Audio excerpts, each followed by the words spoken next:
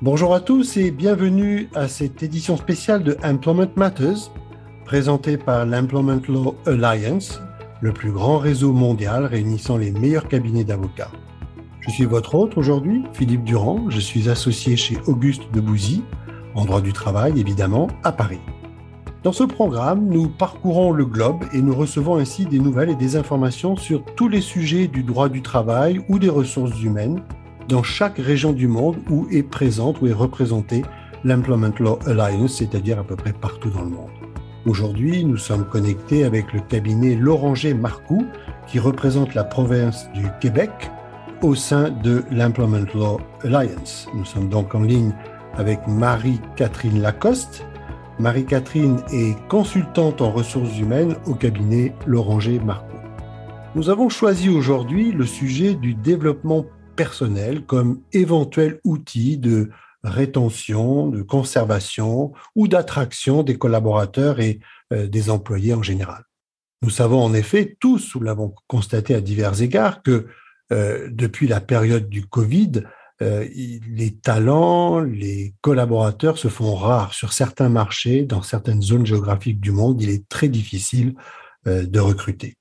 Alors, on a tous en tête des outils classiques, monétaires, pécuniaires, des bonus, des plans de stock option, des services à la personne qui sont mis à la disposition des salariés, parfois même dans l'entreprise, du babysitting, des services de laverie, etc., etc. Mais aujourd'hui, nous voulons aller un peu au-delà de tous ces schémas assez monétaires, pécuniaires et matériels. Et Marie-Catherine Lacoste va nous donner un éclairage un peu différent sur un autre outil possible, on va en discuter avec elle, sur le développement personnel. Pourquoi un employeur investirait-il dans ce domaine? Que faut-il en attendre? Quel en est l'intérêt ou les intérêts? Ce sont les questions que nous allons aborder aujourd'hui avec toi, Marie-Catherine. Bonjour. Bonjour. Comment vas-tu? Très bien, merci. Tu nous parles depuis Montréal ou tu es à distance à ton domicile? Non, en fait, on est directement au centre-ville de Montréal aujourd'hui. Très bien, parfait.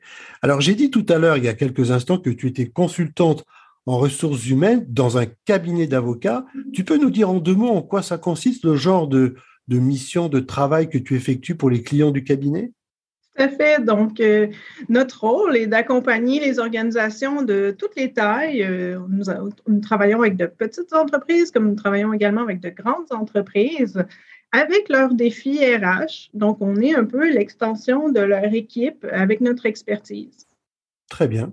Alors, c'est justement sur la base de cette expertise, Marie-Catherine, qu'on voudrait s'appuyer aujourd'hui. Et écoute, je vais commencer par une première question qui est assez basique et qui n'est pas très surprenante. C'est pourquoi, selon toi, les employeurs auraient intérêt, devraient investir dans le développement professionnel de leurs salariés?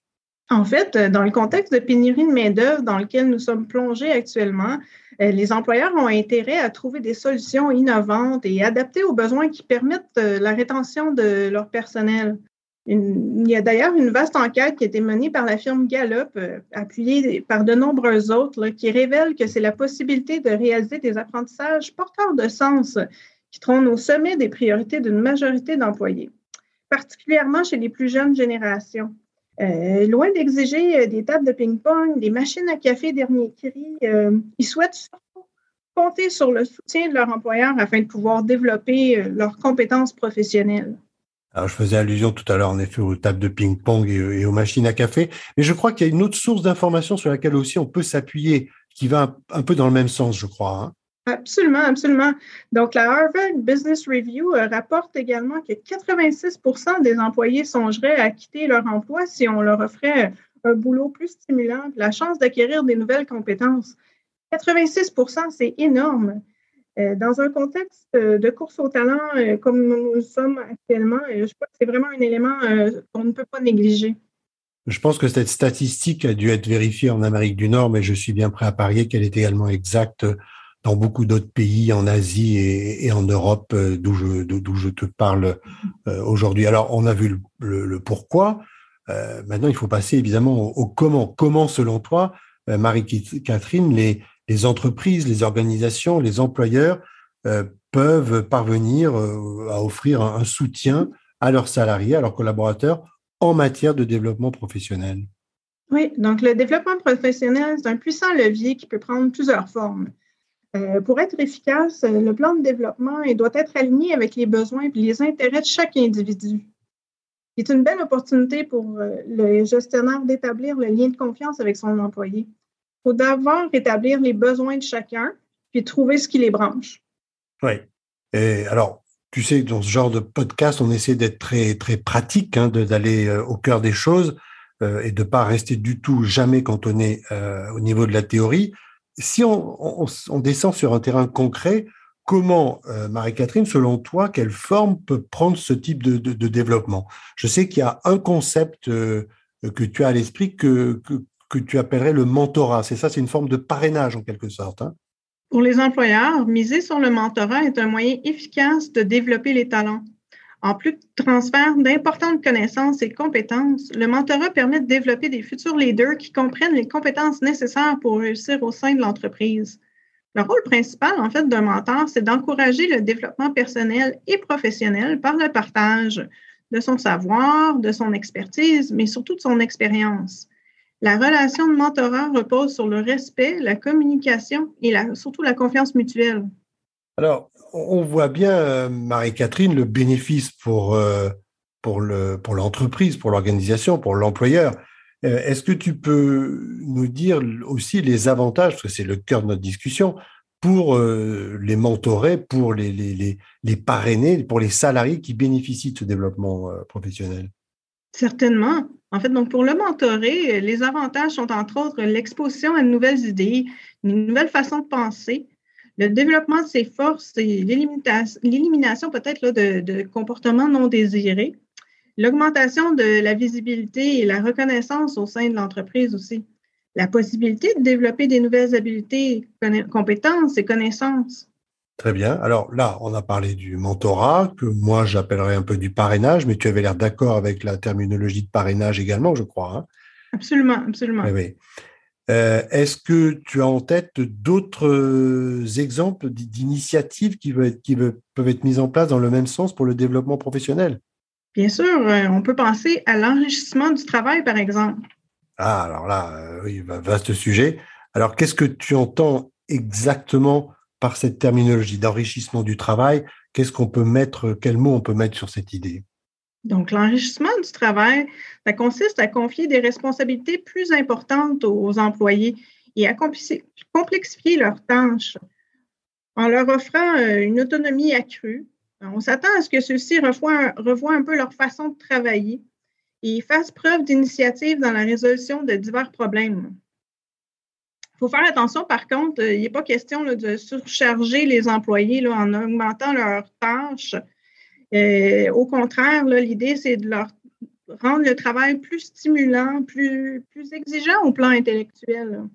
En fait, on challenge leur matière grise pour rendre leur travail plus intéressant et plus valorisant. Alors, on comprend bien, d'accord, on comprend bien l'idée de cet enrichissement. Est-ce que, au-delà de l'enrichissement du travail, du mentorat, tu auras un autre exemple à donner à nos auditeurs aujourd'hui? On pourrait penser également à l'affectation à des projets spéciaux. Donc, ces expériences sont souvent l'occasion de faire équipe avec d'autres acteurs dotés d'expertise unique. On peut penser, entre autres, là, à des collègues, à des clients, des fournisseurs. Donc, l'interaction avec ces gens-là, ça devient très générateur de nouveaux apprentissages. Donc, en tant que étant chargé d'aspects particuliers, là, un employé, là, ça leur donne la chance de parfaire des nouvelles connaissances. Puis ça, c'est au cœur de leur succès professionnel. Alors, quand tu parles de connaissances ou de compétences nouvelles que peuvent acquérir les salariés, qu'est-ce que tu as en tête en termes de compétences et de connaissances qui peuvent être disponibles pour eux? On peut penser, entre autres, au leadership, à l'autonomie ou à l'aptitude de travailler en équipe. D'accord. Alors, d'autres exemples concrets tu pourrais nous donner des exemples concrets de projets spéciaux dans lesquels on peut essayer d'investir les salariés avec toujours cette même idée de développement professionnel? J'ai un autre bon exemple. En fait, ce qu'on fait ensemble ce matin, ce serait un bon exemple de projet spécial dans mon développement professionnel à moi. Donc, l'enregistrement d'un podcast qui sera diffusé sur le web, wow, c'est une activité stimulante qui me sort de mon champ de compétences habituel. Ça m'aide à développer des nouvelles aptitudes. Donc, c'est joindre l'utile à l'agréable. Parfait. Un autre exemple? Absolument. Donc, il y a plusieurs organisations qui prennent ce virage lors de l'élaboration de la politique sur l'équité, la diversité et l'inclusion. C'est un sujet d'actualité. Donc, tout en contribuant à la création d'un milieu de travail exempt de discrimination et de préjugés, les employés investis dans cette démarche et ils tirent profit de cette expérience de travail en approfondissant leur compréhension d'enjeux qui leur sont chers. Donc, si on prend l'exemple d'un analyste en rémunération, il pourrait ainsi avoir la chance d'élargir son champ d'expertise en effectuant une recherche sur les pratiques éprouvées en matière d'équité, diversité et inclusion, ce qui lui permettrait ensuite de formuler des recommandations et participer directement à la rédaction de la politique proprement dite. Donc, il s'investit dans la réussite de l'organisation, mais également dans son développement. Alors, ce qui me vient à l'esprit en t'écoutant, tu y as fait allusion tout à l'heure, en disant qu'il fallait nous aussi faire attention à certains travers, certaines exagérations. Est-ce qu'il n'y a pas quand même des garde-fous, des mises en garde auxquelles il faut quand même être attentif quand une entreprise, une organisation va se lancer dans ce genre de stratégie et d'approche un peu nouvelle en matière de ressources humaines? Effectivement, ces expériences de travail doivent être stimulantes sans toutefois être trop exigeantes. En fait, lorsque les employés font face à des défis qui surpassent réellement leurs capacités, non seulement ils n'apprennent pas, mais ils risquent aussi à plus long terme de souffrir d'épuisement professionnel. Donc, selon les cas, il peut donc s'avérer utile là, des fois de revoir le degré de difficulté de certaines tâches, puis l'ampleur des nouvelles responsabilités qui leur sont confiées. Parfait. Écoute, nous approchons de la fin de ce podcast. Je l'ai dit tout à l'heure, on aime bien être pratique et concret. Est-ce que pour clore cette discussion, tu pourrais nous donner, dans un très mauvais français, je vais le dire, quelques tips, quelques conseils pratiques à l'attention des auditeurs aujourd'hui? Oui, donc, afin d'optimiser le potentiel des recommandations dont on a discuté, je pense qu'il est primordial que les gestionnaires se questionnent sur les besoins d'apprentissage de leurs employés, explorent la meilleure façon de développer leur potentiel. Donc d'abord, un bilan, c'est ce que tu dis, faire un bilan. Et une fois qu'on a fait le bilan, que se passe-t-il? Que fait-on? En fait, donc, la réflexion, elle doit porter sur le cheminement à proposer aux employés. La meilleure technique de développer au maximum leurs compétences. Donc, une technique, ça peut fonctionner avec certains, puis pas avec d'autres. Donc, le secret, c'est vraiment que ce soit personnalisé. La transmission des connaissances et l'expertise que l'on souhaite mettre de l'avant dans le but de stimuler leur développement professionnel et personnel. Les employeurs se creusent la tête souvent à savoir ce qu'ils peuvent faire pour se démarquer et offrir de meilleures conditions à leurs employés. Le développement professionnel, ça s'avère une solution intéressante pour les deux parties. Donc, nous savons tous qu'il est crucial de développer nos ressources humaines, mais le fait de mettre en place un parcours concret et surtout partagé avec votre équipe, ça vous aidera certainement à vous placer en tête pour la course des talents.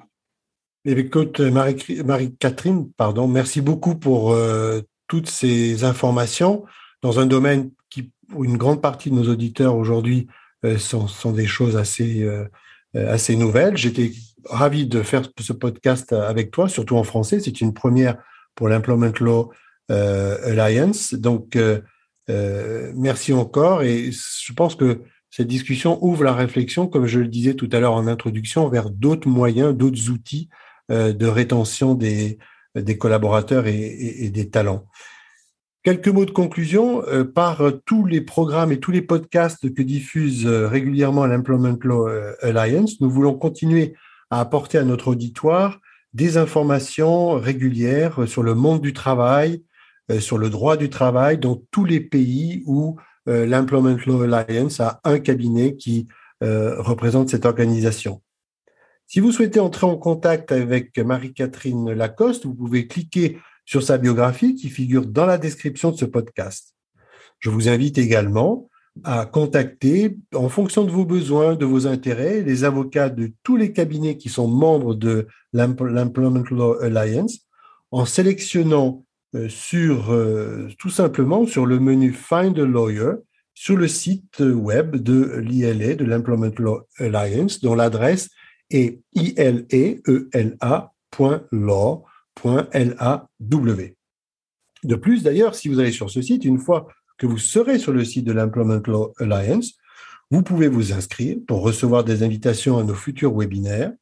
Vous pouvez télécharger nos livres blancs et différents documents sur différents sujets de droit du travail et qui sont à la disposition de toutes les personnes qui visitent le site et qui s'inscrivent sur le site. Et vous pouvez également accéder à notre Global Employer Handbook, qui est une source d'information très précieuse, qui est compilée par chaque cabinet, chaque membre de l'ILA au sein de chaque pays concerné sur toutes les questions générales de droit du travail que vous pouvez vous poser dans chacun de ces pays.